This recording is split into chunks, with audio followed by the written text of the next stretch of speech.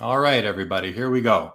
Sports Cards Live, episode number 5. It's a collector's perspective with the Mayor of Canada, Rich Barone. But before we get to that, a little bit of housekeeping, everybody. So this weekend would have been Expo, and we're not there.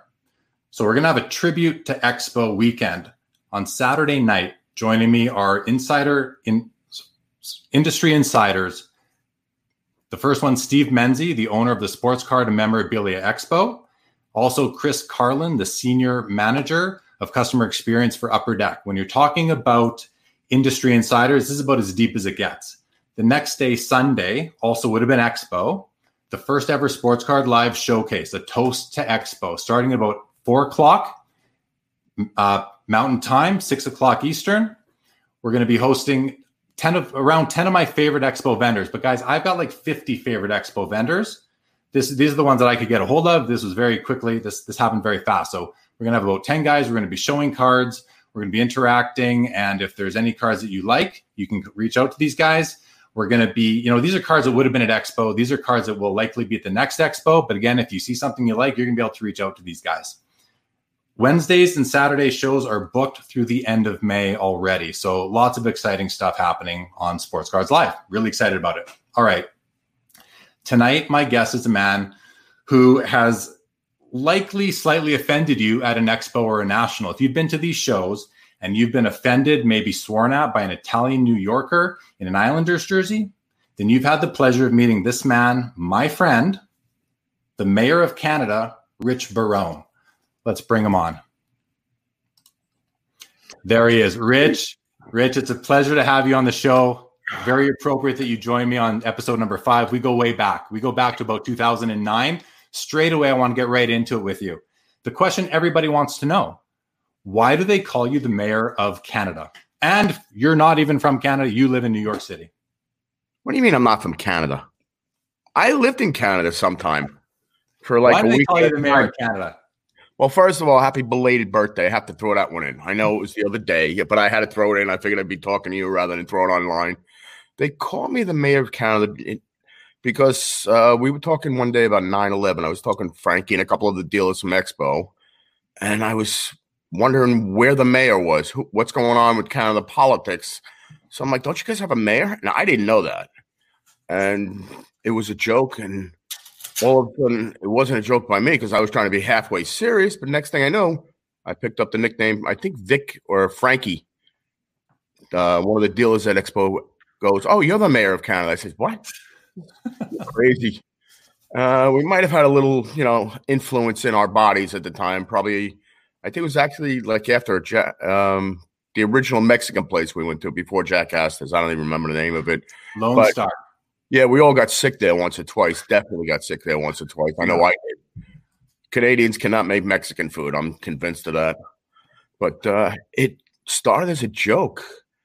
And it just grew and grew and grew. Before I was known as the mayor, I was known as the jersey guy because, as you know, at the Expo, I used to change my jerseys, 6 or 7 times at least per show? Per day. Yeah, this way people wouldn't recognize me. But somehow when I talked, you guys with that funny accent, always picked up at I was me. But it was interesting. Yeah, well, I mean, you know what? I know you as the Mayor of Canada. I may be the one who loves it more than anybody. Actually, I have one of your cards here. So part of the whole Mayor of Canada thing, it turned into being a bit of a fundraiser, I remember a few years ago, for one of our buddies who had a relative who needed a new wheelchair. And so, they made these cards up. This is the Rich Barone 1978-79 O-Pee-Chee. And you actually signed this one for me, Mayor of Canada. So I have a bunch of them. I have a bunch of unsigned copies as well. Like there were lots of them made, and you were going around. What were you doing with them? You were going around at Expo to tell me about that story. Well, it started off as a joke. They made up a banner and everything, and it was a poster made. Frank Stein, who's a dealer up there, who was my partner, and still is my partner, my buddy, made up all this stuff about the Mayor of Canada for a joke. He made up the shirt you're wearing. He made up posters. He made up the cards. And they were all laughing at it because they thought it was really funny. So I turned around. I was talking to Frankie, and we were talking about one of his relatives. I think it was a cousin or something. And it was a kid in a wheelchair, and she needed a new wheelchair. So I turned around. I played my ace, which was doing something nice, as they say. And I took those cards, and people are asking me left and right for the cards. I don't know why. I'm not worth as much as, well, I'm worth more than Tavares right now. But so I took the cards, and I started signing some, and I was giving them out. And I'm like, you know what? Let's make some money out of this. So we raised I think we raised like $1,800, US, that is. And people were giving towards the cause, and we turned it into something from a joke to a charity event, which worked really nice. And from what I understand, she got the wheelchair, I believe. But it was good. It was funny, actually. You guys all picked on me like normal. And by the way, I don't think you ever saw the second version of the card, okay? Okay. Sorry, I had technical difficulties there, Rich, and anybody else. I don't know if you've noticed that, but my apologies. Yeah, I don't know. I didn't notice it at all, Jeremy, but that's okay. Sorry about that. That's how that came about. It came about as a joke, and I mean, there's one or two guys who are louder than me. I think, I don't know. You be the judge of that. Who started yelling, the mayor of Canada at the expo. Why are you shaking your head right away? Nobody's louder than me. Nobody. Not at expo, Rich. Not at expo. Maybe in New York. You're probably average in New York, but at expo in Toronto, you stand out. People can hear you. Half the show away. I'm just kidding. I'm a shy and quiet guy. Sure you are. Why don't you tell us a little bit about yourself? You've been collecting for a long time. Give us a bit about your history. What got you into collecting in the first place? Actually, it was a girlfriend's little brother who had a box of, it had to be like 1979 Topps baseball, and he was ripping them open. I mean, I opened them as a kid. We all did. And baseball was a thing down here in the States compared to, we didn't know what hockey was. That's played with a stick instead of a real, the bat. But he started opening them, and he pulled it out. He said, "Oh, this one's worth this amount of money." I said, "How do you know that?" And he pulled out something, I think it was like the original, before Beckett, there was SCD, which had a price guide in it, which listed 1 or 2 pages at a time in the magazine with the guide. And I was like, wow. I says, well, I got some old cards, and I ended up giving him some of my old stuff that I was collecting as a kid. And I think I gave him like a Nolan Ryan rookie and, some very nice cards that I found out later were worth a couple of bucks. And he just smiled and laughed at me the whole time. And Billy's saying he's never seen an actual shirt. If he's a nice guy, maybe we'll get him one, but I don't know. But I just grew from there. I went from opening 81. I remember looking for Cal Ripken rookies in the Fleer and the Don Ross, and then the update. The 82 Topps trade came out with the Ripken in it, and everybody was ripping those for the Ripken, and the Ripkens was selling for $200-$300 at that time. Yeah. And then I started opening boxes. Then I went to opening cases, and back then there weren't really any hobby stores. So, you go into a store. Like down here was Modell's that sold the cards. It wasn't. We didn't have the Walmarts on the island back then, which I don't care for Walmarts, but I'm not even saying that. So I was walking into these Modell stores, and the guys putting out the boxes. And I'm taking every one that they put on a shelf, and I started ripping them. Then the first dealer I think opened like 1983 on the island, somewhere around there. And that, of course, Tony Gwynn. Everybody was going nuts for him. But I remember 85. I remember Mark McGwire rookies. You can say what you want of the guy. I don't care, because I don't care anyway about Mark McGwire. He's probably a nice guy and everything, but is he a true 500 home run hitter? Is, all these guys with the steroids? Who knows? Do they belong in the Hall of Fame? It was the era back there. My eyes, yes. But they should put Pete Rose in over anybody. Agreed. So that's the history of collecting. You got into it in the mid 80s, just like I did, just like a lot of people did, right? But so what do you collect now? And not only what do you collect, how do you collect? And I also want to know about some, I know you're pretty much, you were a member of the Upper Deck Diamond Club almost from inception until, even if it's still going on right now. So let's hear about a bit about this. But what do you actually chase right now as a collector when you're going to shows, when you're online? Dead cuts, I still go after very, very heavily. Tell us what do you mean by dead cuts? Explain that. A dead cut is a person, a Hall of Fame or whoever, an athlete, or right now they're doing everybody who has passed away, and they take a signature from like a photo, they cut it out and they put it on a card. Like I'll show you this one, even known. This is the dead cut of Lou Gehrig, and yes, I did pull this card. Is that a 101? This is the 101 Lou Gehrig from I think it was 2011. But obviously, Gehrig's not alive to sign. If he was, I'd be stalking him. And they took the signature. This is actually, from what I understand, this was an autograph out of his a college page that he signed with the baseball team. But I don't know. I've done a lot of research on the card to find out it was. And I think it's the crispest, clearest signature of Gehrig I've ever seen. But somebody out there will have something better. You know that as good as I do. Of course. Very nice piece. So you collect the dead cut. So any Hall of Famer, baseball player who's passed away, where Upper Deck or Tops or whomever has acquired an autograph, put it in a card, you refer to those as dead cuts. I always get a bit of a kick out of it when I hear you talking about them at Expo. What I know you're a diehard Islanders fan. You've got 2 jerseys on the couch behind you there. What do you collect for the Islanders? You are talking to, there's a lot of hockey people in the crowd. Let's hear, what do you collect Islanders wise and hockey wise? I've been told I stalk Brian Trottier. I have a huge Trottier collection, huge Bossy collection, Gillies. The Islanders from the 80s that were around when I won the cup.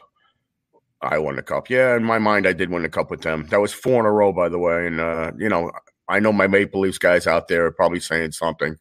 But I am a huge Islander fan. I started collecting Barzy, but everybody in the world started collecting Barzy. I'm a Josh Bailey fan because I've known Josh for years and he lives by me. But Bailey, I don't know what I don't own of Bailey. There's 1 or 2 pieces I don't own, but these guys know I'm after them, and as good as I do, when somebody knows you're after something and you don't know them that well, they're going to try and make enough money where the one guy wanted $1,000 for the puck logo. And I don't think it's worth $1,000. And if I had a problem questioning the price, same as I do at the Expo, Jeremy, what's this card worth? But yeah. And there's always more cards. They're always making more cards. There's always more stuff out there. I learned a long time ago, we don't need to chase every single card of every player. There are people who are completionists and they want anything and everything. I don't think you're like that. Yeah. I'm not like that. But a lot of people are. Jay-Z, thanks for joining us, having some scotch and watching. Awesome to have you in the crowd. Your boy Johnny Z, Jay-Z. So do you break a lot of cases? I see in my head, I think of you as a case breaker. Tell us a bit about your breaking history. Oh, my breaking history. I don't even know how much I've spent on cards. I really don't. But I went from in the 80s breaking, 10, 12 boxes a week to, wow. There were certain cards that I was after, and I believed you had to pull them rather than go. Now you go on eBay and you can pick up whatever you want. But back then it wasn't as easy. I mean, I tried to put together like SP legendary cuts, Upper Deck product, which, Grant, if you're listening, I really wish you would bring back one day, even if you did one in hockey, which these guys would freak over. But I still to this day am trying to put together that set. There's 318 to 321 of them. I have 318 out of the 321. And to give you an idea, I'll show you quick. It's a little heavy. Every one of these is a dead cut from 09. Wow. So is that a complete set, or what is that? Do you have any doubles in there? Like two of the 2 of 2s, anything like that? Or are those all? No, they're all single players. And if I'm going to pull one out of random, I don't even know. Let's see. What do you say? The middle? Yeah, like this is the Joe Cronin from it. There's 6 of 8. And basically, these cards were inserted, one in the case. And I would say I probably opened 200 to 300 cases of it. Wow. Yeah, I really went. So okay, before we move along, I have a question for you. But first, Amit has a question for you. Richie, what is your elusive dead cut? What's the one card you're still looking for out there? Kid Nichols. Who? Kid Nichols was a early 1900, late 1890s, 1910s, 20s. He's a 300-game winner. I've never seen one. Somebody told me there's one that exists, but I don't believe so. If it's out there, I'd love to even just see the card. an autographed baseball of Kid Nichols was sold by Sotheby's. I put a bid on it at $128,000, and I wasn't even close to giving you an idea. Because Kid Nichols is probably the rarest signature from the Baseball Hall of Fame, but nobody's ever heard of him, which is amazing in my book. I haven't heard of him, and you couldn't win it for 120 grand. Wow, that's a big bid, man. Big bid. I've only seen 2 of his autographs in my life. I mean, Ruth's, Gehrig's, they're all out there. You go to a national, and you know as good as I do, we both go to the nationals. You go to a national, you're going to see Ruth cuts, you're going to see Gehrig cuts, but Walter Johnson, everybody in baseball in the world, and all your hockey cuts even are coming now. Now they're starting to show up. Yeah. But if you ever see a Kid Nichols, take a photo, send it to me. I'd love to see it. Yeah, I'm sure I'm about to stumble across one in the next few days here. I'll be sure to send you a picture of one. Yeah, you're not going to stumble across one. I'm not. Of course. I'll even bet you a drink on it, okay? That's how positive I am. Jack and Coke. You betcha, Richie. You bet. So listen, you've broken your fair share of legendary cuts. Are you breaking product year over year? I know I remember you'd send me pictures and say, hey, I just broke a case of cup. Did I get anything? I'm like, don't you know? You just dropped thousands of dollars. You don't know if you got anything. I like that. I like that approach. It's fun. It's surprising. Tell us a bit about that. And really, I want the people who are watching to get an understanding of how you went from breaking product, Upper Deck product specifically, that got you into the Diamond Club. And not everybody knows what the Diamond Club is, but perhaps you can just tell us, how did you get into it, and what was it like to be a part of it? What kind of perks did you get? Let's start with the breaking. I started off breaking baseball, obviously, but I got into a fight with Topps that over a dead cut. Actually, it was a Mickey Mantle dead cut, and they basically really made me feel like a piece of crap. Sorry about that. I know I cut it down to crap from something else, and they basically called me a liar and told me I didn't know the hobby, and I was on the phone with them for hours. Anybody who's ever called customer service knows what I'm talking about. And along came hockey. And being an Islander fan my whole life, I started ripping hockey because it started showing up more in the States. You guys in Canada have always had the OPGs, and you can go through every single brand. I know that because I know you by heart. You can name anything and everything. I've always admired that about you. And you can pronounce their names. I always have problems. They play that games with me. You do butcher their names. You do that for sure. But that's okay. I am the first to admit it, and you guys have fun showing me a card, say this guy's name. Yeah, I'm not even close. But that's the way we pronounce it in New York, okay? It might be pronounced another way for you, but getting back. So Upper Deck, I started ripping cases upon cases. I ripped a lot of SP Authentic, a lot of it. I ripped a lot of I basically stayed away from the regular UD1 and, Series 1 and Series 2 because it wasn't as much fun because back then, the Young Guns, I never cared about Young Guns, but you guys are insane about Young Guns up in Canada compared to the way we are in the States. Right now, the McDavids and, the Austin, they're all insanely priced. But down here, okay, I'd rather have an autograph or a nice jersey card. So if you opened enough product, your dealer basically recommended to Upper Deck, we have a club called Diamond Club, which the first time, all of a sudden, you're finding guys who are really, really into this hobby like you are. And it's like, oh, I'm not the only nut. Yeah. And it really was. I'm not the only nut. And I start talking to some of these guys on the phone. The first time was a meeting in Vegas, which I basically sat quiet, believe it or not. They had a guest, LeBron not. Yeah, sure. But I actually did. Yeah. I behaved myself. They had LeBron James there. Oh. And Upper Deck has been, they're an amazing company. I've always loved them because they're a very personal company. You get to know them, you're friends for life. Chris, Diane, Lady Cup, as I call Diane. But it goes way back before then. I won a trip to Hawaii, the Kit Young show, which, it's a dealer show only. But they invited 4 collectors. This is really how I got known in the hobby. The Kit Young show, they flew me into Hawaii. Guests there were Duke Snyder, Pete Rose, and Johnny Riggins. Now, John Riggins, I'm a huge, huge fan of. You guys, that's football for you Canadians. That's around, and it's not the CFL. That's the fake one. But Upper Deck, was really, really cool. we sat on a podium and there were like 200 dealers in the audience, and they were afraid that nobody would be able to talk. All right, I can talk. I'm not afraid to talk. Anybody knows me. So, oh, Angel, yeah, all right. I sat on a podium with 4 guys who were so-called high super collectors like myself. One guy I still remember saying, "Oh, I only collect Brett Favre." Now, at the time, what? There were 10 Brett Favre, Brett Favre, 10 cards made a year. So congratulations, you got all 10 in 20 minutes. That's what I was thinking to myself. The other one just collected some. And then you got me. And I start off, well, I hope you guys get like an hour and a half because I can talk about this hobby because I love this hobby. And I just went on and on and on. And these guys were all hobby shop owners from all over the U.S. And in fact, there were a few from Japan that I remember. And one of them I'm still friends with.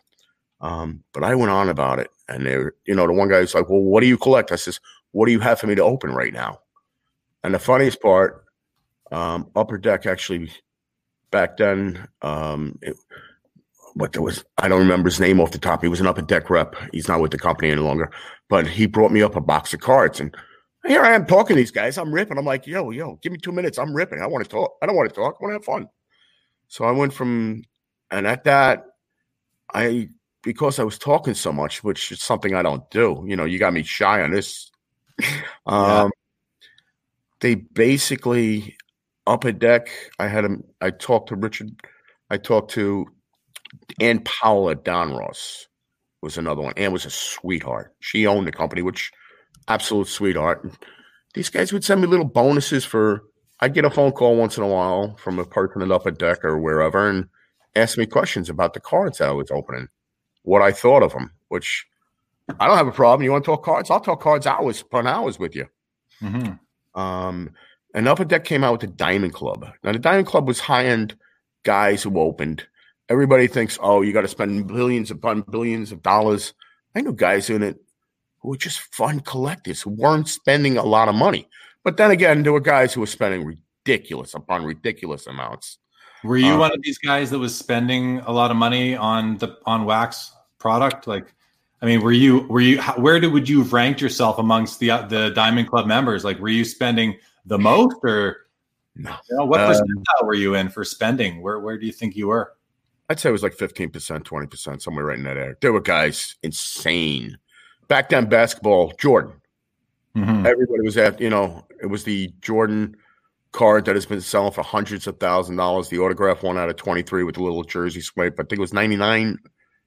Off the top of my head, I think it was the 99 card. No, it couldn't have been. Yeah, it might have been a 99 card. Okay. You know the card I'm talking about. So listen, what happens at the Diamond Club? Because, I mean, I remember back in 2009, I actually got to go to the Diamond Club event as a special guest. And you were there. That's where we met. It was 2009. That is actually where we met, yes. That's where we met. It was in California.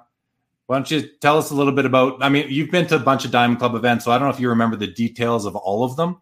I can tell you about any one of them. I thought it was an amazing experience. I thought it was an amazing event that Upper Deck put on. They had us, it was a bit of wine and dining. We got to meet athletes. We got to meet Tony Romo. Rod Carew was there. Remember that museum in Los Angeles that we went to? This guy had a full Babe Ruth uniform. He had everything. It was probably 20,000 square feet of museum. It was one of the coolest places I've ever been. And Upper Deck took us there, and Tony Romo emceed the evening. It was a wonderful event. Were there lots of events like that over the years with Upper Deck? And like, who are some of the athletes that they brought out to introduce to the collectors? Upper Deck has always had an amazing event with every Diamond Club. I mean, it's usually a decent restaurant or a nice restaurant, but it's just more than that. It's the guys getting together. I mean, Billy in Tennessee. I can name guys throughout the U.S. who were absolutely nuts. Joey, my buddy out in Hawaii, is probably the biggest basketball collector that I know. He's a Jordan. Oh my God! For what everybody in hockey has, he probably has in Jordan. But so he's doing really well right now, because I don't know if you're aware, but Jordan skyrocketed in the last month. It's a little with this documentary with The Last Dance. It's been out now. There's been the first 4 episodes. That's what's going on. But who else have you got to meet at Upper Deck event, at the Diamond Club event? So you mentioned LeBron James. I mentioned Tony Romo. Who else have you got to meet? Well, let's throw Romo for a second, because I got to give you a laugh. We each got an autograph photo of us with Romo. Actually, my autograph photo of Romo is right up there. I don't know if people can see, but that's me and him, right there. Up. There it is. Right there. That's me in the white shirt, and that's Tony Romo. That was awesome. He autographed it. We got to pick him up after. It's really cool. Tell us your story about Tony Romo. Tony was signing for everybody, and he was signing his name, just signing his name. And I don't like when an athlete just signs his name. If I'm in person with them, I'll always have a thing. So I asked him to write, too rich, go JETS, Jets. And he looked at me and goes, I played for the Cowboys. I said, yeah, I don't care. So he ended up looking at me like I was nuts. And I think I was the only one who knew his middle name was Romano. Oh. So I had him sign that on it. And of course, he wrote DALLAS, which he spelled Dallas wrong. That's still my laugh to this day on the autograph photo. But Romo was a great guy. As you mentioned, Rod Carew. The best experience I had was they never tell us who the guest is. So it's a great surprise. Gordie Howe, amazing gentleman. And every photo, I don't even know where my photo is, but he would do a different pose with each guy. Mm-hmm. So everybody tells me I have an accent, but I don't have the accent. You guys have the accent, all right? I've been saying that line forever. Yeah. But my photo with Gordie Howe is he's throwing his elbow at my head. So and Gordie actually talked to each one of us. There were probably 100 guys in the room, and we were all – the Diamond Club originally was like 120, 130 guys, which everybody always thought it was like a private 10 or 15 guys. No. And there was always somebody like you were a special, invite. There were always special invites. So there was a way to get into these things that everybody's like, oh, I got to go spend $1 million to get into this event. No, that's not true. At the National, they were giving out,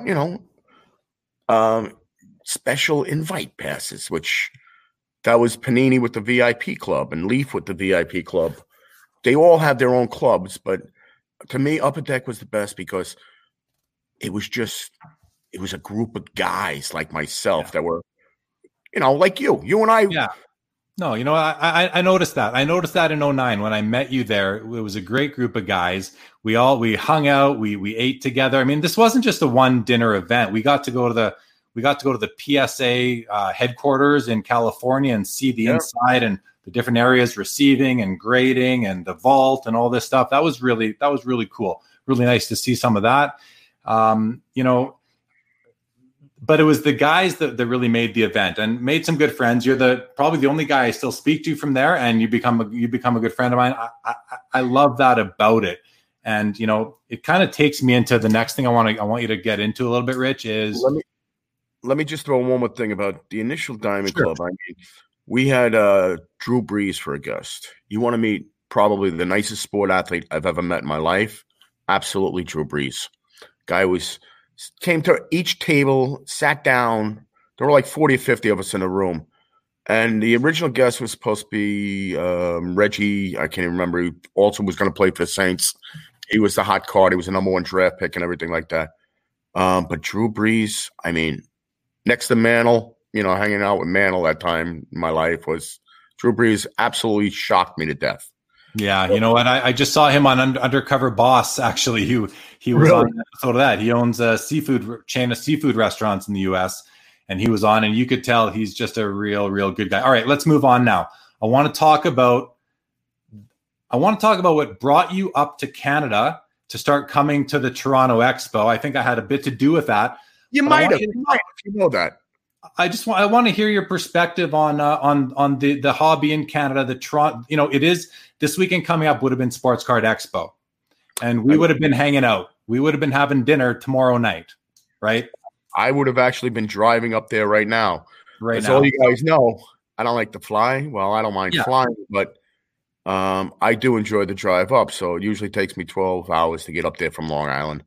But I look forward to it every year, and I'm actually missing it this year.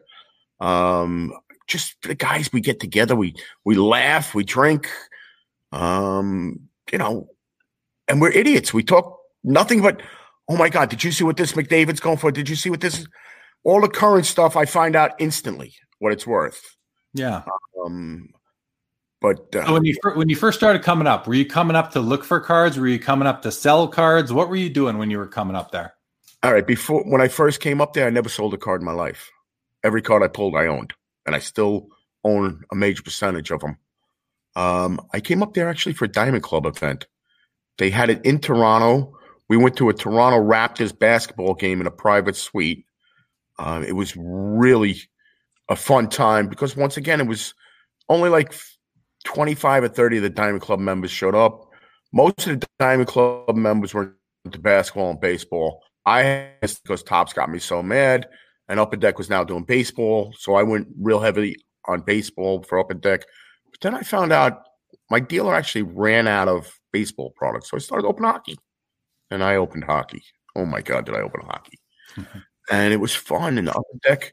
To give you an idea why in Canada at the Diamond Club event, why I came up there, we sat around a table, like 20 of us, and we opened a couple of wax boxes. And here you are. Meanwhile, I'm thinking to myself, wait, if he pulls that card, I want that card. I don't know how I'm going to get it off of him, but I want that card. So I came up there for a Diamond Club event, and they took us to the expo.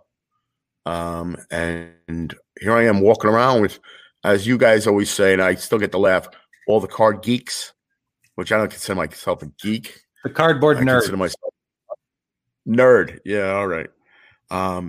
So all of a sudden I'm at the expo, and I can find Trotch, I can find Boss, I can find Gilly, cards that I've been looking for.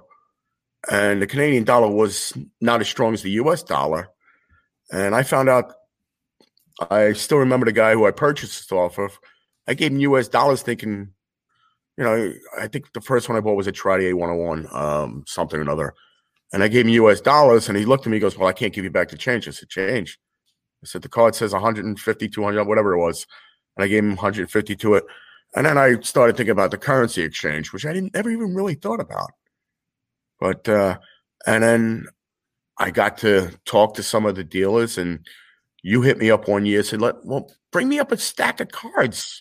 I said, what do you mean bring you up a stack of cards that you don't look, as you put it to me, cards I haven't looked at in 5 or 6 years. And you were the first one to ever buy a card from me. I remember buying cards. I broke your cherry. Hey, I remember also buying cards from you at the National one year. That was probably later. That was probably in the early 2010, 2011 or so. Yeah, that was later. And you had already been coming up to Expo at that point in time. So you started coming up to Expo, remember? Oh, God. It was that 1 year, the first year that we went to the Toronto Rapid game. I would say maybe it was 2010. 2009, somewhere right around there in that time. But and you were floating around the show. You were out talking, looking to buy cards, just hanging out with the fellas, meeting people. Being the mayor of Canada from New York.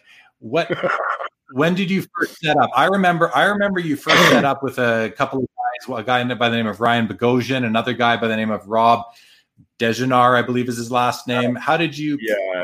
And now, at recent expos, you're actually setting up at that 6-way booth by the back door with a bunch of expo veterans: Steve Angel, Frankie Stain, Steve Beek, Mel. I mean, Josh. You've been setting up with Norm. All these guys year after year now. How do you enjoy that? And how do you enjoy being a vendor that people come to the show and they're kind of seeking you out to see what you're going to have to say?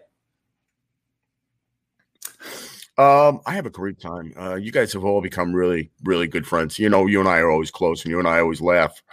Rod and Vic are another two. You can't forget. Thumbs up. All right, Rodney, thumbs up. And Mr. Potato Vic. But it's just a good time. I was at the point where, to me, the expo, we're all kids. Yeah. And I started the program actually at the expo where if a kid shows me his report card, and he's got, A's and B's, I gave him something. I wasn't after, oh God, I gotta sell this card. I have to sell this card. I gotta make a table. I didn't care about that. And if you know me, you knew I was walking the floor more than anything. The guys were taking care of the booth, coming back and handing me money. Oh, I sold this card for you. All right, what'd you get for it? Yeah, whatever. But if there was a card out on the floor, I wanted it. Yeah. Especially, I love the dirty patches, as you said. You might remember. Let's show you. Like, this is one of the dirtiest patches. Very nice. This is the one you followed, but then I had to go and get the other one too. One's a Lee and one's a Barzy. And then, I actually bought this at Expo. That's a beautiful. This was the actual card that was used on the display, the info. But let's go back for 2 seconds. You asked me about Before you do that, Rich, I just want to mention to the people watching, guys, if you're making comments and you want me to put them on the screen, I'm happy to do it, but you got to go to the streamyard.com/Facebook and click the blue button. I see a lot of comments coming on. I don't know who it is, so I'm not going to put them on. But if you can go there, I'll put the banner back on the bottom right there, guys. Get your questions on screen. Go to streamyard.com/Facebook. Please click the big blue button, and we will happily bring your comments and questions on screen. Okay. Thank you. Sorry for the interruption. Richie, back to you. Where were we? Let's go back to the Diamond Club. All right. The Diamond Club, as I said, it was a bunch of card nuts. We all got together. We all had fun. And Upper Deck would give us bonuses. I've got a couple that I'll show you. I have problems finding. Like, this is the Bobby Orr. Now, this year they did 3. They did the Orr, the Crosby, which, there we go. And the Ovechkin, which I have around here, which I'm not going to go nuts looking for. But this, guys would look, there's a Gretzky, and they didn't just stick it to one sport. Now, they stuck it to a few sports. So would you have gotten all 3 of those cards at the same Diamond Club? And did everybody get those same cards at the same Diamond Club? Everybody got one card. Now, there were Diamond Club guys who were there for, let me turn around and make a quick dollar on a card. So I knew who they were. And I bought the cards directly off them before we left the event, which some of them I paid too much for, but I don't care.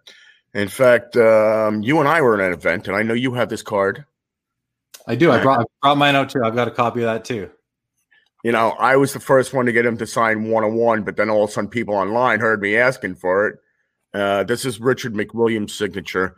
So if you look at the card, he signed to me. That is supposed to say to Jeremy, Richard McWilliam, but he wasn't. I think he might have been ill or something, so he didn't sign it too well. But still a cool thing. Now that he's passed away, a pretty cool piece of hobby history where they have the card is really something that I think they only gave away to guests in that, and it's a Ken Griffey Jr. jersey card. So yes. We share that in common. I also still have this is from the 2007. The 2007 National Room Key, Derek Jeter. I think you gave me this card actually several years ago. Gave that to you. Room keys. People ask me, what's a collectible? Oh, yeah, the Jeter key. Yeah, we both have a copy. Let's see. You showed me another one the other day. This is the Yankee key. I think it's a Ruth Gehrig. I can't see really. DiMaggio, and it looks a Mantle. I got all 4 cards. But a couple of years ago in Baltimore, here's McDavid. Now, somebody told me this is considered a McDavid rookie. Really? You consider a rookie a rookie? Come on. I don't think so. But it's definitely a cool McDavid oddball card that looks really nice. So it doesn't matter if it's rookie or not. That's just a cool card to have. But then at the Nationals, I mean, you can go at any event. It's a National, the Expo. Something Upper Deck does at the Expo, which I think is really cool. All the retired, expired redemptions. They take them, you write your name on the back, and you get some nice stuff. Yeah. I got some guy, still can't pronounce his name. Crosby. I don't know. That was good. You nailed it. Yeah. Did I get it for once? You nailed it. And it's to give you an idea what I'm like. Johnny T, who I like Johnny T. I don't like the way he left the island before everybody starts, especially in Meat. Yeah. I love you, Meat. But they would give away some nice stuff in the redemptions. I actually took the Crosby and I traded it for a Tavares. Now, who else would do that other than me?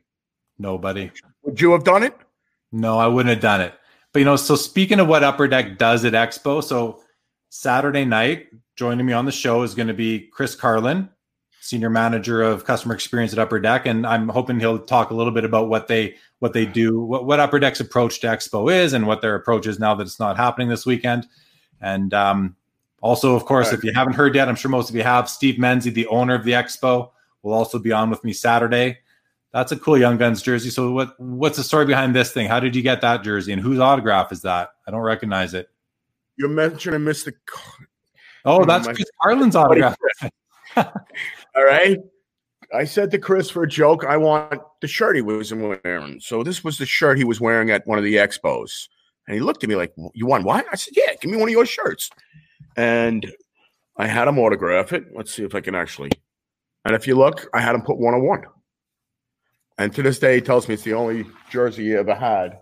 And then, up in deck, my girl Diane, who I call Lady Cup, guys, let me tell you, I thought I knew hockey. You guys, Jeremy, I don't think you can even compete against Diane. Diane knows her hockey, and this is her jersey that she wore because I told her I had Chris's, and it says, to my favorite New Yorker. Yeah. And, of course, signed Diane 101. I love, but you go there and you meet these people. These are the people in the industry you want to talk to. And you're just going to go over to their table, and they're hanging out. They'll talk to you. Chris and I can talk for hours. I love Chris. I've known Chris for years. But they Upper Deck will give packets away if you open a box. In those packs, you can – I've seen Crosby's. You've seen them as good as I have. These guys are pulling some great cards. But they do it at the National. Everybody does it at the National. And getting back, they're all giveaways. Like this was actually Ann Powell when I was out in Hawaii. She and I had a conversation. She found out I was a Yankee fan. Well, being from New York, you have to be a Yankee fan or you're not a fan of baseball. And that's not true. We got the Mets. But all of a sudden you're talking to these people. You know who you collect and what you like. And this was the first card that was ever sent to me. And it is the 101. It is a 101. I don't know. You got it there? Yeah, it's good. And she told me the story about this card. How it was made for her. And she thought I would enjoy it more. But that's what these people are like. They're down to earth. They'll talk to you. If they don't talk to you, tell me. I'll come over. I'll beat them up. But, okay. And, I can show you guys cards all night. Well, listen, show us some. We've had a request, Rich. Put the baseball away.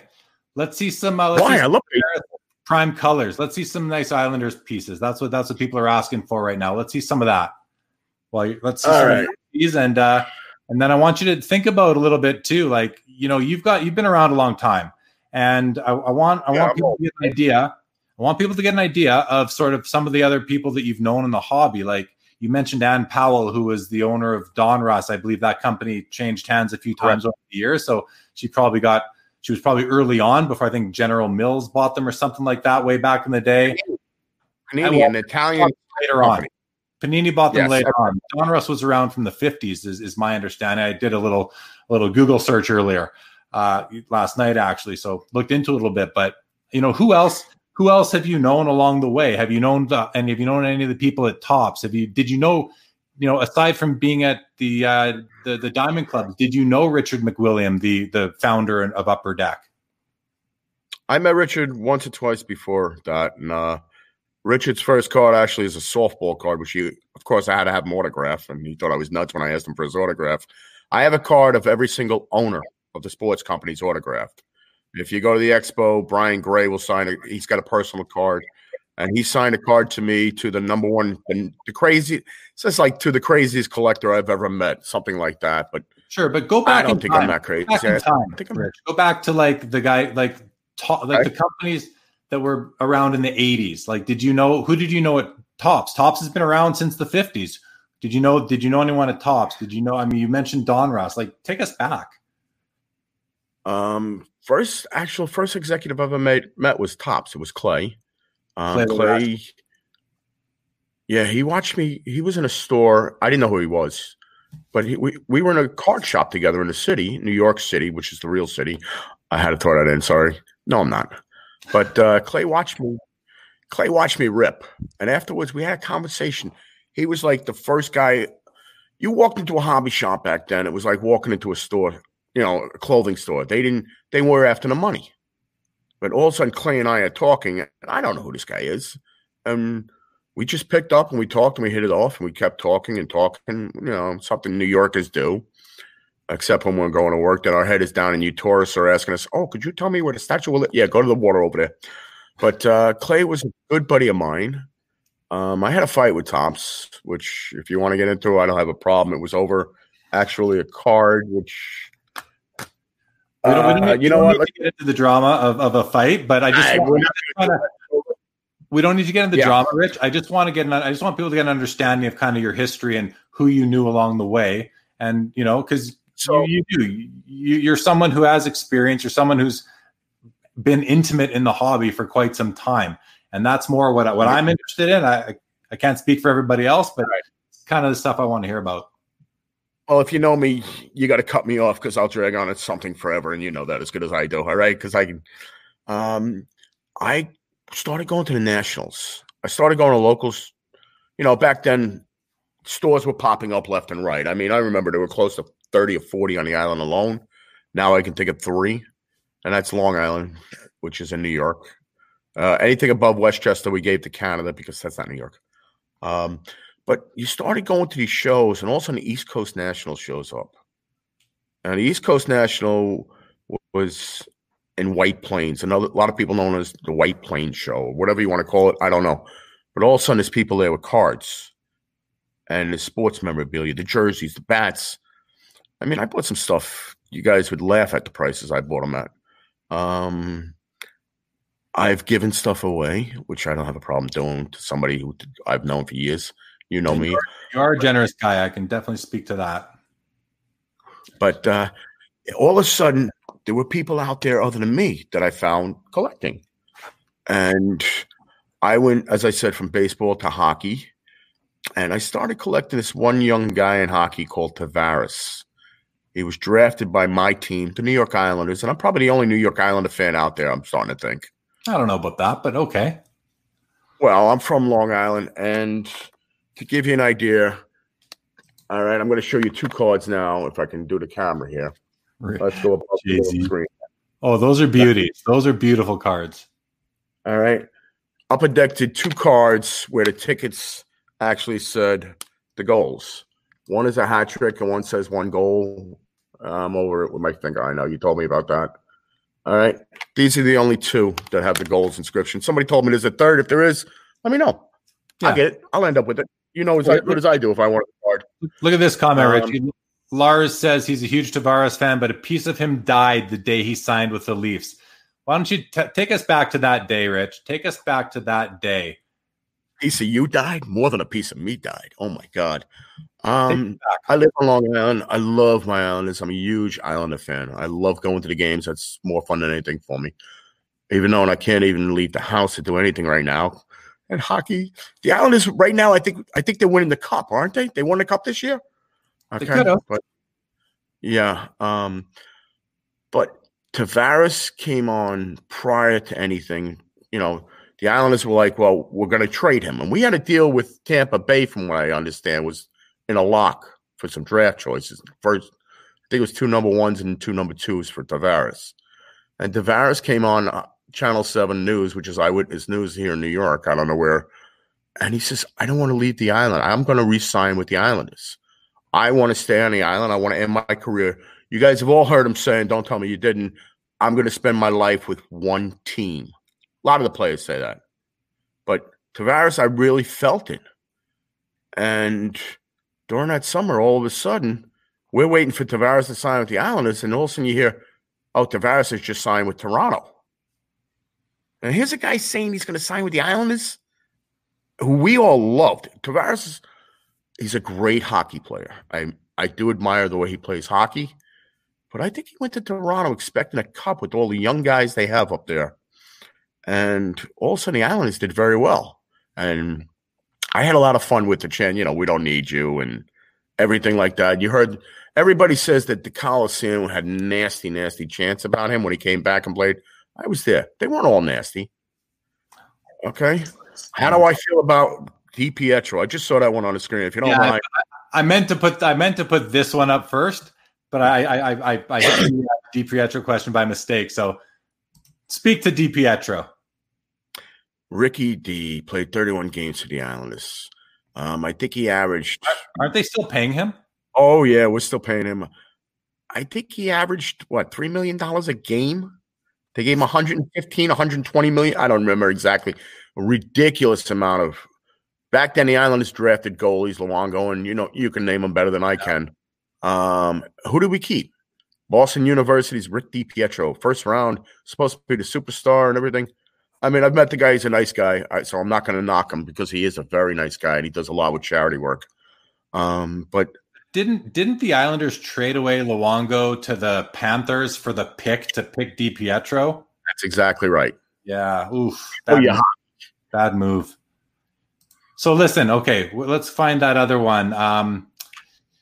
You want to see some more Tavares stuff? Is that what you're telling me?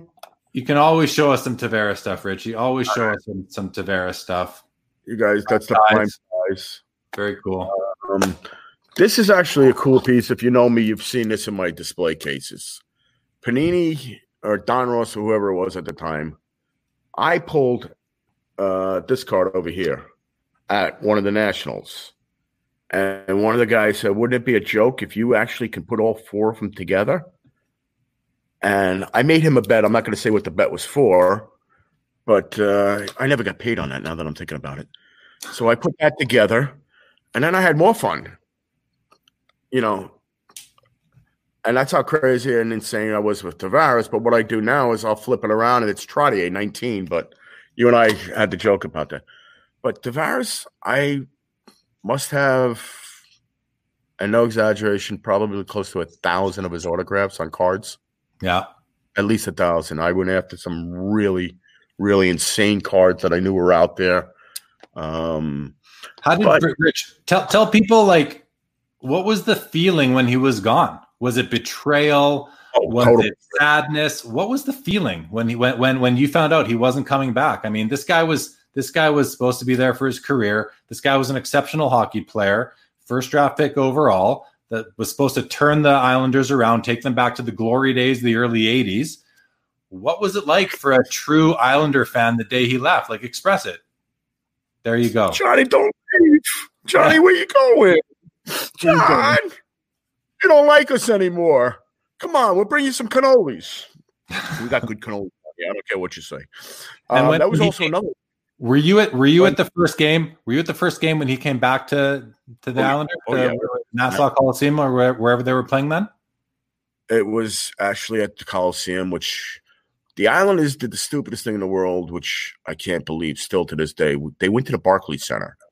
Now, the Barclays Center is in Brooklyn. The Coliseum was in the middle of the island in Nassau County, which was our home. Because once you went into Brooklyn and Queens, you were a Ranger fan. And we hate the Rangers. We're Islander country. But they took it to the Barclays Center, which was made for basketball and concerts. The entire setup of the hockey arena was wrong. The scoreboard wasn't even on center ice. It was over one of the blue lines. So it was a terrible place, and the ice was melting. The ice was terrible from what I heard.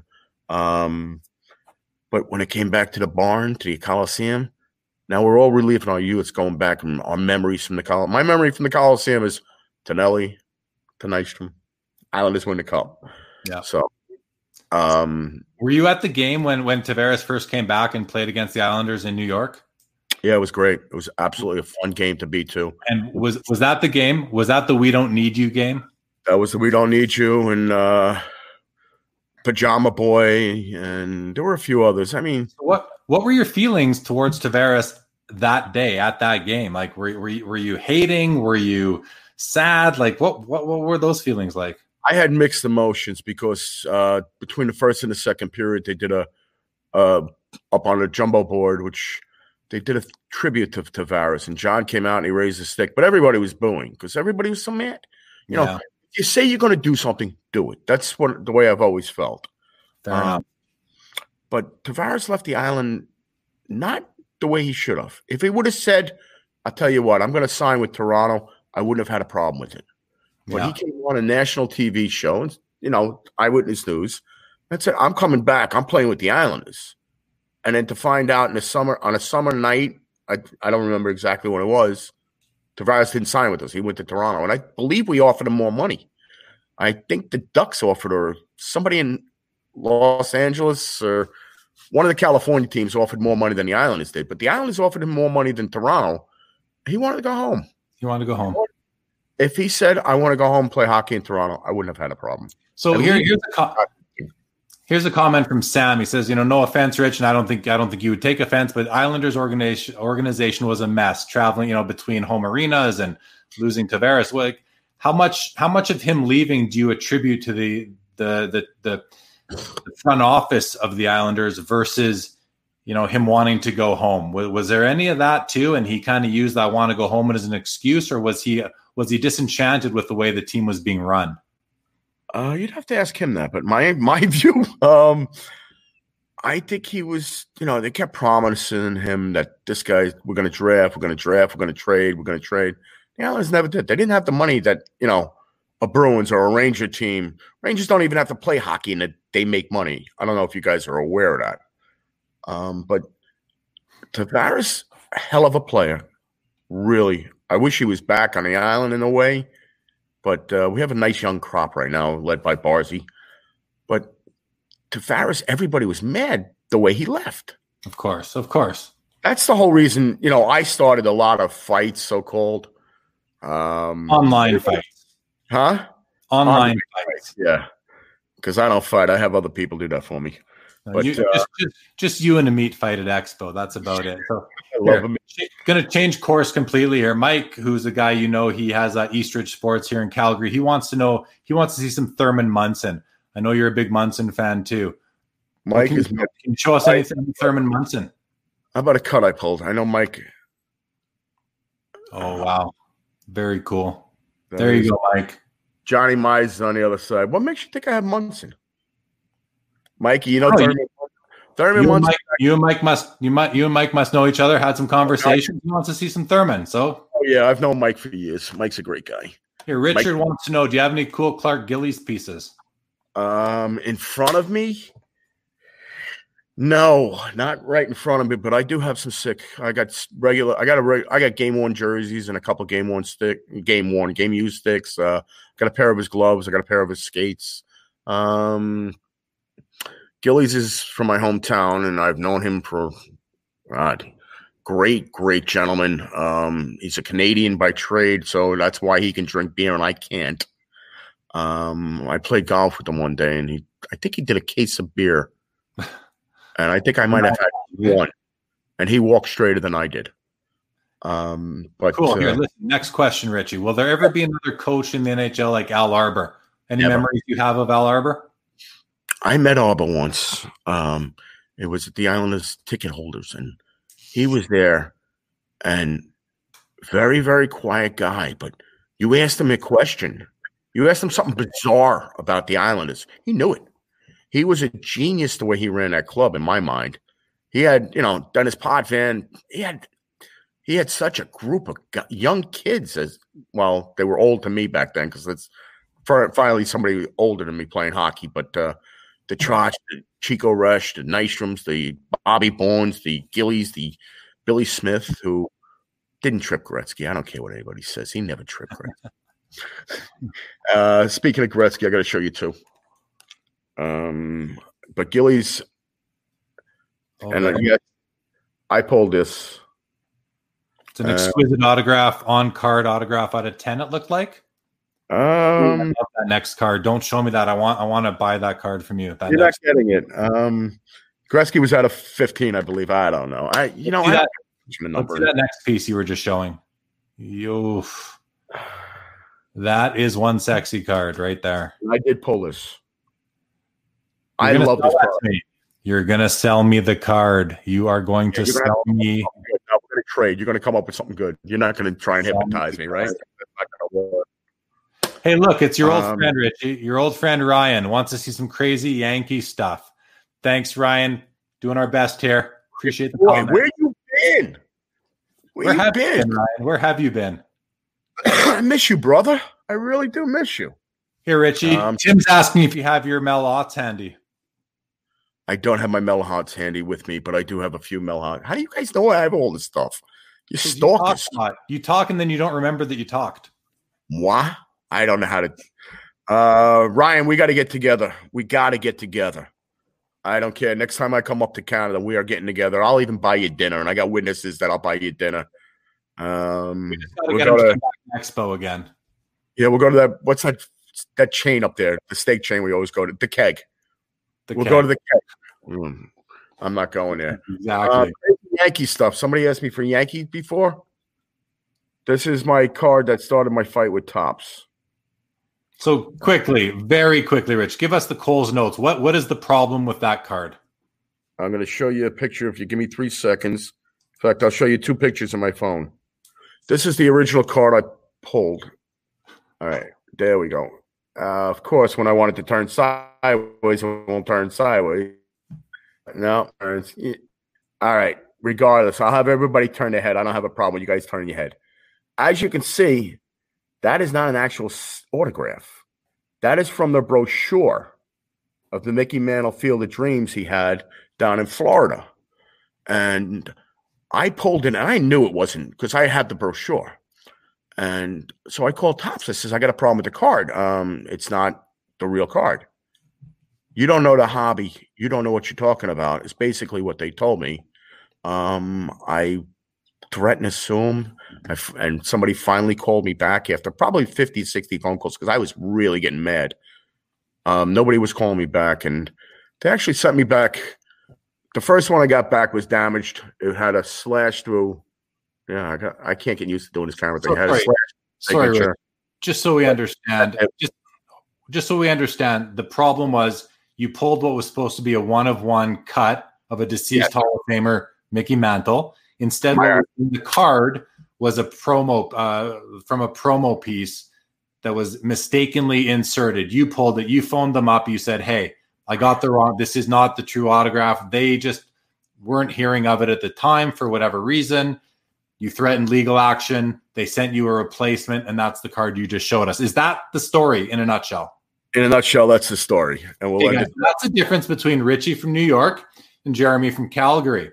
Richie from New York can tell you a story that could take 15 seconds, but he'll make it take 15 minutes. But Richie, this is why we love you. This is why we love you, man. And Jeremy, this is why you're the mayor of Canada. All right. When you're telling your kids bedtime stories, do they fall asleep instantly? No. So you tell them a quick little story and they go, Dad, I'm still awake. I can tell them a story and they're out for days. Here's another one. Let's do I'm a Springsteen fan, and I found this, which is an actual piece of his shirt. I never saw it. I bought it. I don't know, probably an Expo or a National or something. But then this card came across, and Jeremy, you were actually with me when I bought this card. This is the only Springsteen signature I've ever owned on a card. And my favorite of all, I don't care. You can have the roots, you can have everything else, but there is nobody better to collect than this guy. Muhammad Ali. Yeah, and his signatures, I still to this day feel I have been hoarding them. So if you guys have them out there, either I'll take them or you better hide them. But very nice. It's been fun to me. I love ripping. You know that. Yeah. But I've met the reason I come up to Expo is to hang out with the guys. We go for dinner that Thursday night, which we're supposed to be there tomorrow night. So, you know, in a way, I really miss. And all of a sudden, you're a kid again. You know as good as I do. You feel like you're 12 years old.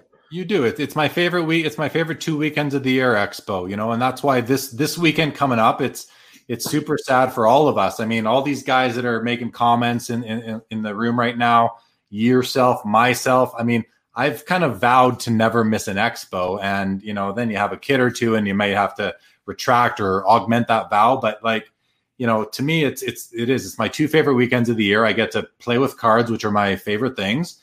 I get to see the whole crew. I mean, there's so many good people in the hobby. We make great friends, and then you get to continue to be in touch online and you know on Facebook or Instagram or message boards, YouTube, Twitter, all that stuff. Like it's really so much fun. And, you know, what got me started doing this show was the fact that there wasn't going to be an Expo. We're all holed up at home right now.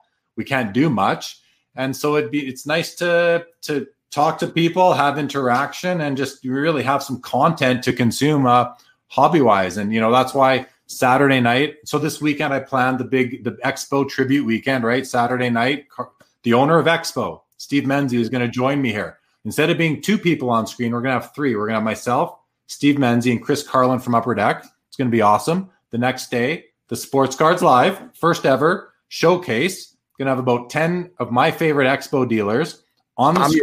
I'm not all on screen at once, but we're going to be having guys on screen showing cards, talking about cards that would have been at Expo, that will be at the next Expo, and cards that are available for people to inquire about. So everyone come back and watch on Saturday and Sunday. Those are going to be 2 awesome days. A lot of planning involved. So really hope you all enjoy that. Here, Richie, here's a question from Brett. When you go to the Expo, do you have a game plan or you just throw caution to the wind? I think what he's asking is, are you looking for certain cards? Or are you coming with a want list, or are you just kind of looking for cards that catch your eye?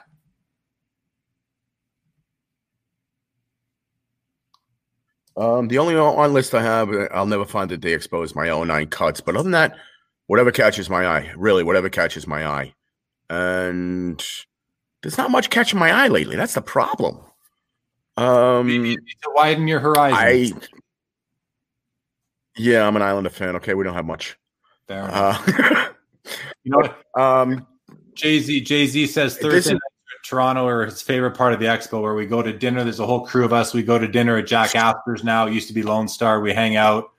It's one of my favorite parts too. But I will say I certainly love being at Expo itself and doing deals, buying and selling, set up at my booth. There's nothing like it. I love the negotiations and the ability, the possibility that you never know what's going to come. I mean, Richie, you've been set up at Expo now for several years too, and at the National. I don't even know how long. You never know what cards are going to come to your booth, and now because you're set up as a vendor, you have the opportunity to buy those cards if you're lucky enough that they come by your booth, and often they do. I mean, every vendor at Expo has awesome buys throughout the show. I mean, it's one of the best. It's one of the coolest parts of it. Here's a question, Richie wants to know: will you add any Tavares cards where he's pictured as a Toronto Maple Leaf? I already have. You have? I have. Yeah, I have 2 or 3. I like the jersey. I hate the Toronto jersey. It's boring in my eyes. At least it shows where I live on my jersey. You know, I can turn around and say, "Yeah, people at the Expo, where you from?" And all I do is point because I'm tired of telling. You know, you can't figure out I have a New York accent. I don't know. I found a cut. I'm going to show you. Just the guys who didn't know. There are hockey card cuts out there. Upper Deck does a lot, but this is an Ace Bailey. Did I get it right, Jay? I didn't butcher that name, right? That's how you say it. Yeah. All right, because I do butcher. I will admit it. But hockey card cuts. I'm after. I have quite a few. I have the Campbell. I don't even know these guys' names, and I own them. But cuts to me were always fun. And well, you know, they're not signing anymore, right? They're not signing anymore, these guys, and that's that makes them very, very rare and elusive and desirable. And they're Hall of Famers, right? You're not, when you're buying dead cuts, as you call them, are you ever buying non-Hall of Famers outside of your legendary signature set? Do you focus on Hall of Famers, or do you ever go outside of that? I focus strictly on Hall of Famers because the other guys nobody knows. Nobody, unless you were that team only, and it's not going to hold. In my eyes, it's not going to hold any value if you pull a guy who's not in the Hall of Fame. I mean, there's been cuts done on guys who have played 20 or 30 games, which I don't understand why they were ever done. Tops has a cut on a guy. I'm not going to mention any names. He played 2 games in baseball. Which, why put a cut out? Nobody knows who he is. Maybe for his family. Maybe for, there are people out there who want to collect a card of every player that ever played for their team. That guy would count, and maybe that's how they got that card in there. Just throwing it. I'm just throwing it out there, Rick. You're just throwing it out there. Yeah, you throw everything at me, don't you? Todd, this is another one of those cards. I had to show this one to Todd. I know you had him on the other night. He's a great, huge collector. This is another one of those cards that was never made. But it's a Joe Namath. I'm a Jets fan. Yes, I'm probably the only one who will ever admit he's a Jets fan. Just to throw that one at you. Let's see. I can't. I'm in New York, and if you don't know, we're basically under lockdown. So I couldn't get in my. I wanted to bring some cards, some real cards to show you guys, but I have a photo of a card I owned. Jeremy, I don't have the actual card with me. Obviously, it's in a bank vault. I do own. That's one of my favorite. That's a pretty important card right there, if not the most important card in the hobby. So very, very cool. What do you value that at right now? I have no idea. I would ask you, to be honest with you. So if I offered you $1 million for it, would you sell it? $1 million. Now you're thinking about it. Look at your head rolling. I don't have $1 million, but I don't have $1 million. But if I had $1 million, I mean, I'm just trying to gauge the value of that card to you. If you'd sell it for $1 million, I mean, you could probably get $1 million for that card. I would think it's a big card, man. That's a big deal. What's the grade on that? I didn't quite catch it. Number uno. 1. It's a 1. Good enough, right? Good enough. Here's a great question. Great question from Cardboard Nostalgia is asking, do you own any non-sport cut autographs, dead presidents, etc.? Okay. I still feel there are 3 things you're going to collect and make money on. One of them is the guys who walked on the moon, because there's only been 11. Neil Armstrong is a signature I'm still after. Neil Armstrong, 3 cards were made, all by Topps in some weird product. And I've only seen 1 out of the 3, but they say that's 3 of them made. Presidents. And speaking of presidents, that's a perfect time, right, Jeremy? Perfect time. President? There's a Donald Trump autograph. Very nice. Now, you guys can make fun of that card. I think you had one, Jeremy. I think it's a couple grand. I did. I bought one. I bought mine from Leaf at the National. Probably it was when I was watching The Apprentice and loving the show. And of course, like many people, I read The Art of the Deal. I thought, I think I bought the card for $25 or $50. It was the number 1 of 10. I think I bought. I mean, there were parallels, so whichever one it was. Yeah. But I had the 1 of 10, and I actually sold that. Actually, Todd, who was on my show last time, he actually bought that card for me a couple years ago because he likes the unique oddball type of things as well. So I no longer own it, but definitely a cool card. I mean, it's Donald Trump, but people, there are a lot of people out there who want to have autographs of every single president, and unfortunately, or for better or worse, he counts. So, and what kills me is some little 6-year-old will walk into a store and he'll open a 1 box that I missed, and he'll pull the president to go. I've had that actually happen where we were in Chicago, and we went to a shop there, and I opened a box, and there was I wanted to open a fresh box instead of the packs that were there. And some kid came in and bought the packs, and he pulled a Jordan autograph. I still remember that. But there are, in my eyes, I remember we went to CNC. I'm not even going to try and say Jeff's place. And Clouton, come on, help me with this one. Cluton Chara, it's called. Cluton Chara. They're in Kitchener, Ontario. Jeff's a good buddy of mine. I love Jeff. We went there for an Upper Deck event, and Johnny Bauer and Red Kelly were there. Yeah, and that's probably the only way I would ever know those names. Nah, I know them, but I remember it was the Taylor Hall rookie from the Cup year. Yeah, right. Yeah, you know the year. I don't know. 10-11 year. Yeah, that's when we were there, and they had to have 40, probably closer to 100 boxes of the Cup. And it was a little bit of a Diamond Club event. We went there before we went to the Toronto Raptors game. And I remember telling everybody, because I wasn't in the mood to open, I had 2 or 3 beers, and I don't drink beer. So you guys know that Canadian beer is strong. Yeah, I know. You want to drink, we'll drink Jack Daniels if you want to go there with a Comet before they get them. But I remember pointing to this one box saying, this is the box you guys want. There's a Taylor Hall rookie in there. And a couple of guys like, yeah, right, you know what you're doing. You know what you're doing. And, people bought everywhere around that box but that box.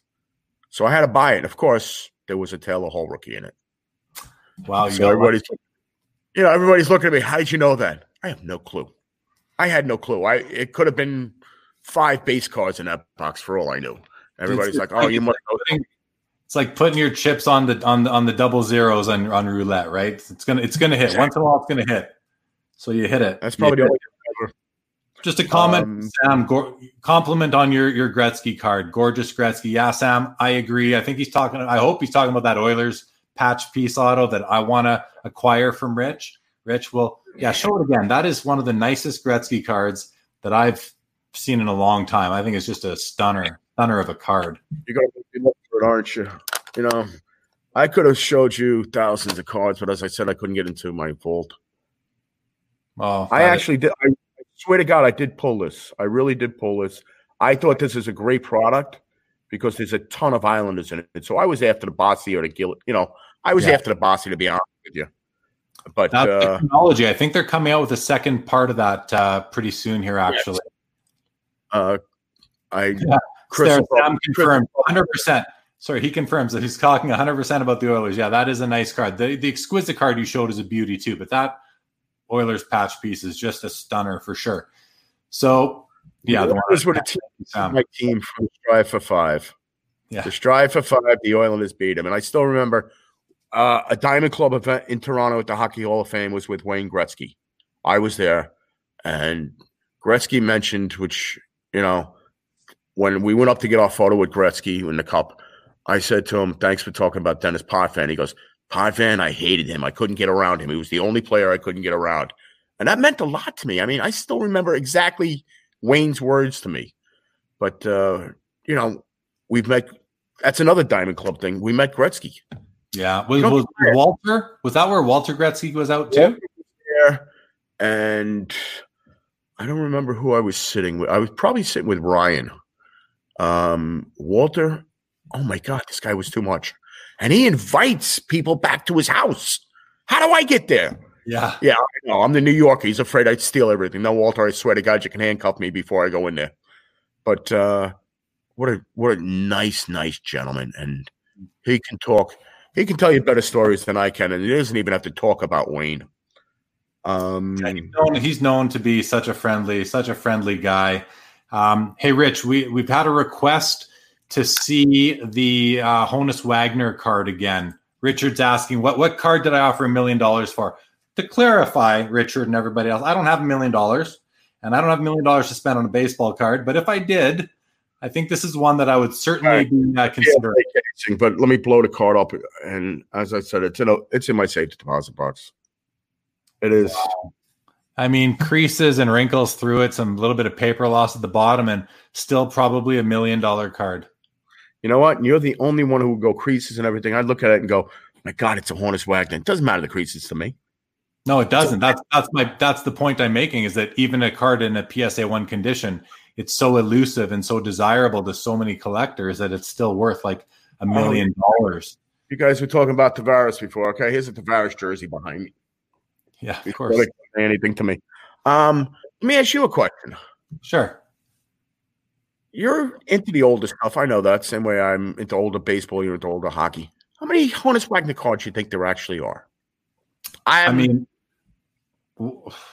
think the rumor that I've heard is there's like 55 or 60 of them that exist, somewhere like that, give or take 20 either way. That's probably it. I mean, there might be another half a dozen stashed in some attic somewhere or buried in some time capsules somewhere. I don't know. But I think, you're under 100, maybe 50 to 100, somewhere in that range. What do you think? Yeah. I'm thinking there's more. I'm thinking there's like 150. Because I've seen them pop up, and I know a few people with them, and anytime they show up, it's but I do think it's more like 100. They say the original quote was there's 20 of them, then it went to 40, then it went to 60. So who knows? But as they say, it's the card of all cards. Yeah, for sure. So listen, Rich, before we start to wrap up here, I want to I want you to kind of give us, like, you've been around longer than a lot of us in the hobby. What is kind of something you've seen? What are you laughing at, man? What are you laughing at? I'm old. I'm not. Well, look, I mean, you're not your 20s anymore, right? So you've been around a bit longer than I have. You've probably got 10, 15 years on me, maybe. What have you seen? I want to know, Rich, the hobby's come a long way since the 80s. It's come a long way since the 90s. It's even come a long way since, the turn of the century. What do you see now that you really like about it? What's changed a lot? What do you like the most about the hobby right now? I like going to some of these shows and just hanging out with people. You become the kid again, as I said. And the other thing is online stuff. like Hobby Insider. All right, I mentioned it. There we go. I wasn't going to, but I did. Um, you can say I'm a bossy collector, and you got guys who are looking through their common stuff, and they got a card I want that I've been looking for.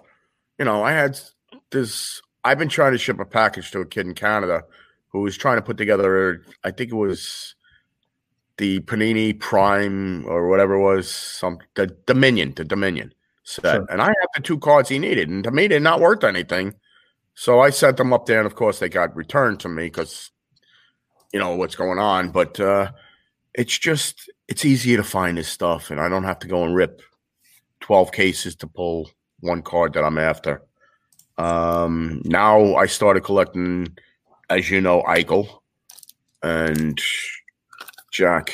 Let's see. There we go.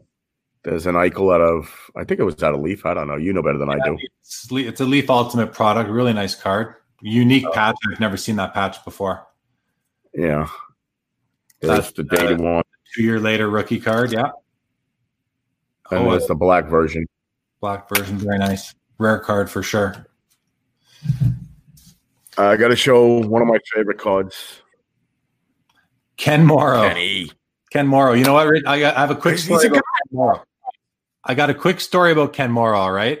So this goes back to when I was probably 10 or 11 years old, and I was collecting the sticker books. And I remember taking it to school every day, and I'd be, trying to fill them in. I'd trade with other kids at class or at recess.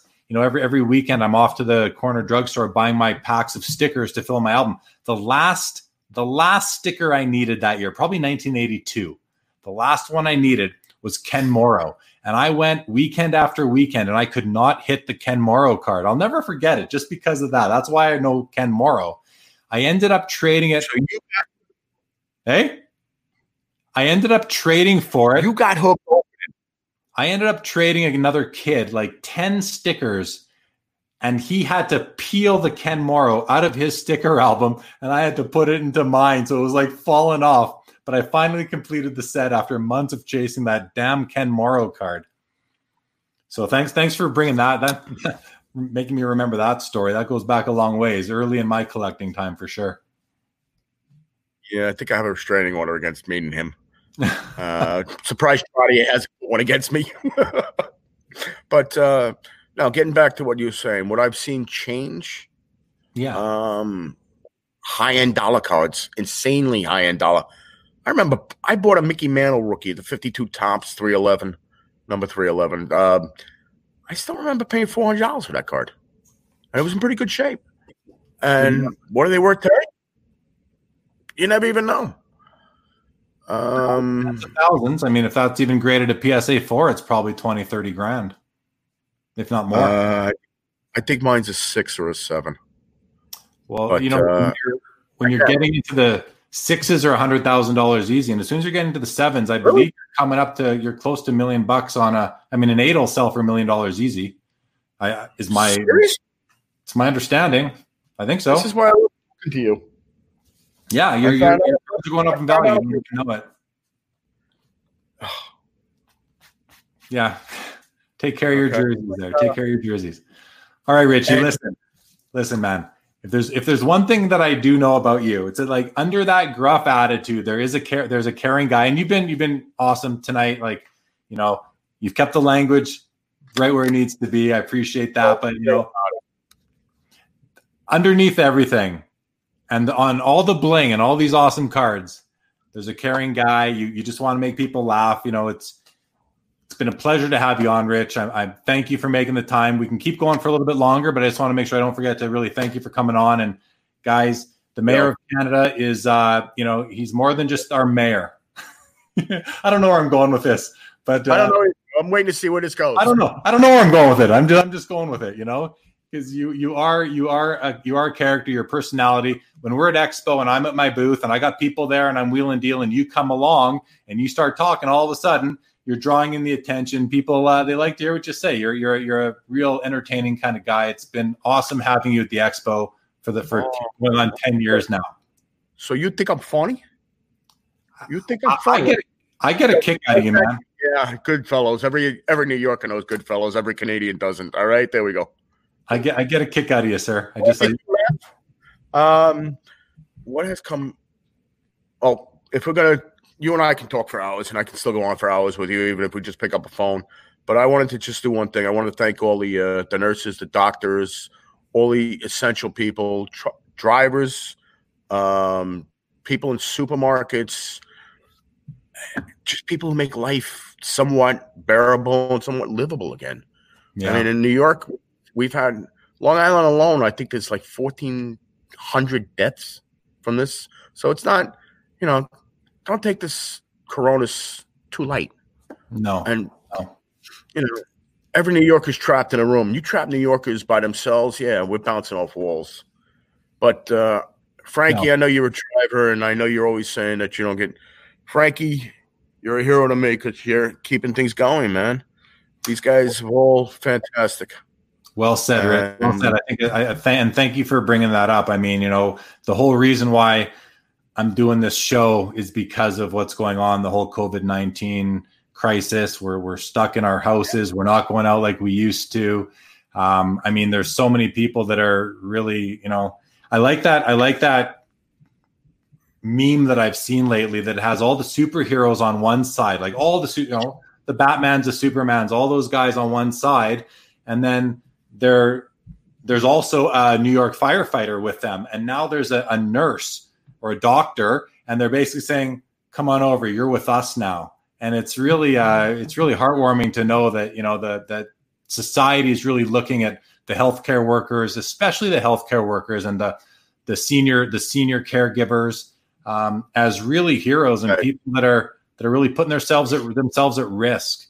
And it's we need to be so thankful and proud of all these people. And it's important that it's important that we mention this right now. And if it wasn't for what's going on, I wouldn't be doing this, and we wouldn't be having this show right now and having a couple hundred people watching throughout the show at different points live and tuning in. So this whole thing, it's obviously a crisis, and a lot of people are dying and getting sick, but there are some I think some silver linings to all of it still, and we don't know what they all are yet, but we will see as the time goes by and things happen. We'll see more of it, but it's important to really express our thanks for all those people that are out there and putting themselves at risk. So thanks for rating that tonight. I appreciate that, Rich. Oh, come on, I'm the mean guy. Remember that? Everybody says that. But I just want to say you guys are all doing an outstanding job, and I don't want to cut anything short. And I just want to make sure I said something like that. And the truck drivers, Frankie, I love you. You know that, so I had to mention that twice. Yeah. But we were talking about things we like and see a difference in the hobby. One of them is the way I used to do authenticity is, I got a photo. Here's me, and can you make out Cal? Yes, I can. That's good. Cal Ripken Jr. Yeah, can see him. That's me and Cal, and the ball in my hand. Now, you know me. I'm the only one in the world who would do this. I would take it out of the case. This is a painted baseball. All right, this way. That I think is on what you can see on the phone. But this is a painted ball, and there's Iron Man. I am Iron Man. I still can't do this, Jeremy, okay? It's all right, buddy. It's all right. We get the idea. Very cool piece. It's his life created painted baseball. That's how I used to do my authenticities. People look at me, how do I know this is real? I'd show them a photo of me and the player. And whoever I didn't read that exactly on the bottom. Their friend's a nurse. Tell her thank you. Yeah. Glenn's just saying his wife or his girlfriend is a frontline nurse. He's proud of her. Yeah, Glenn, we're proud of her. And give her our thanks from the hobby. On behalf of the hobby, thank you for just absolutely for putting yourself at risk. I can't imagine. I really can't imagine, especially when you're coming home and you have people there that it's tough. It's very, very tough. I have a buddy of mine. He's a doctor at Long Island Jewish here on the island. It's a big chain of hospitals. I think it's 21 or 23 in total hospitals in New York. He's a doctor. He comes home and he sleeps in his garage. He hasn't hugged his kids in like 3 or 4 weeks. Some of the stories, I'm on the phone with him. Obviously, I can't go out and give him a hug or anything like that. But I was crying on the phone talking to him. You can't hug your kids. It's tough. And, tough. People are dying without being, the family being able to say goodbye. That's what would kill me. That's so tough. That is so tough. The elderly and exactly. They're reaching the end of their days and they can't even be in the same room as their loved ones. I don't want to turn this into a sad fest here, but I think you and I will both cry because I'm a guy. It's emotional, but it is important that we address it and that we are aware of it and we don't ignore it and pretend that it's not going on. But yet we can still enjoy beautiful cards. So what do we have there? Some Mantle Jeters. This is the Mantle and Jeter. One's a Diamond Club card and one is the Upper Deck employee card. Upper Deck employees, instead of getting bonuses, which I don't know, they get cards and some of them will let them go. Here, a couple of comments, Richie, and then we're going to sign off. All right. Dan Hurst is saying, cheers for doing this, boys. Thanks, Dan. Happy to do it. Good to see you, Richie. Pearl Jam the Garden down the road for one day. Stay safe. Yeah. I know who Danny is. Awesome. I don't want to say technology next is just a new current players. I love the old players. I had to get almost every auto. As far as I understand, Glenn, it's new players, but I'm not 100% certain. Happy to do it. All right, Richie, should we wrap it up? I don't want to wrap it up. I'm not done yet. You done? Well, we're at an hour and a half. That's it? That's it. This is like normally one of our dinner meals. I know, brother. I know. But listen, I've got a show on Saturday to do, and then I took on this show on Sunday as well, which was crazy because I'm coordinating with like 10 different guys, and I got to test with them before we actually go on, and I'm still working full time. So it's nuts.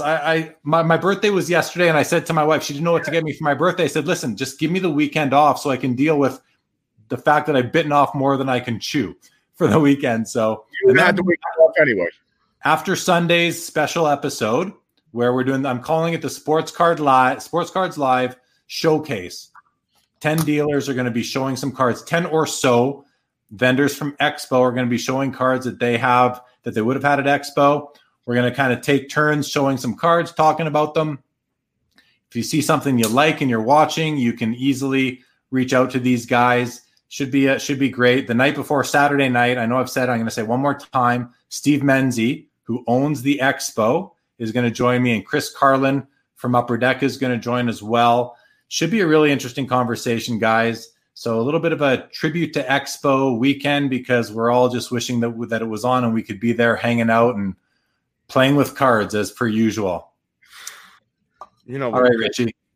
We're going to end this. Thank you for joining me. Everybody, thanks for watching. Apologize for the any of the technical issues we had along the way. I noticed them a little bit, but hopefully they weren't too disturbing. And that's it. Brian, thank you for the belated birthday. I appreciate that. I got one quick comment for you. All right, Richie. Guys, everybody. Jeremy, real quick. Yo. I can talk. Colin, and where do you talk to Chris? Chris will keep you going for hours beyond hours. I'm nothing compared to Chris. I love him. We're starting late. It's actually an early start for me. We're actually Saturday night, instead of starting at 10 o'clock Eastern, we're going to start an hour early at 9 o'clock Eastern. And then the showcase on Sunday is going to start at 6 o'clock Eastern. I've kind of told my wife I need about 4 hours, but we'll see how long we go and how many people we have. So we could go. She said she might give me some flexibility on that too. We will see. Okay, guys, that's it. Richie. Thanks, bro. Signing off now, once and for all. And I miss you. I miss you too, brother. Good to see you. We'll see you again. I'm going to keep you in the back room for a minute, guys. We'll see you Saturday. Until then, everybody take care. Thanks a lot for joining. Stay safe. Seeking the truth never gets old. Introducing June's Journey, the free-to-play mobile game that will immerse you in a thrilling murder mystery. Join June Parker as she uncovers hidden objects and clues to solve her sister's death in a beautifully illustrated world set in the Roaring '20s. With new chapters added every week, the excitement never ends. Download June's Journey now on your Android or iOS device or play on PC through Facebook Games.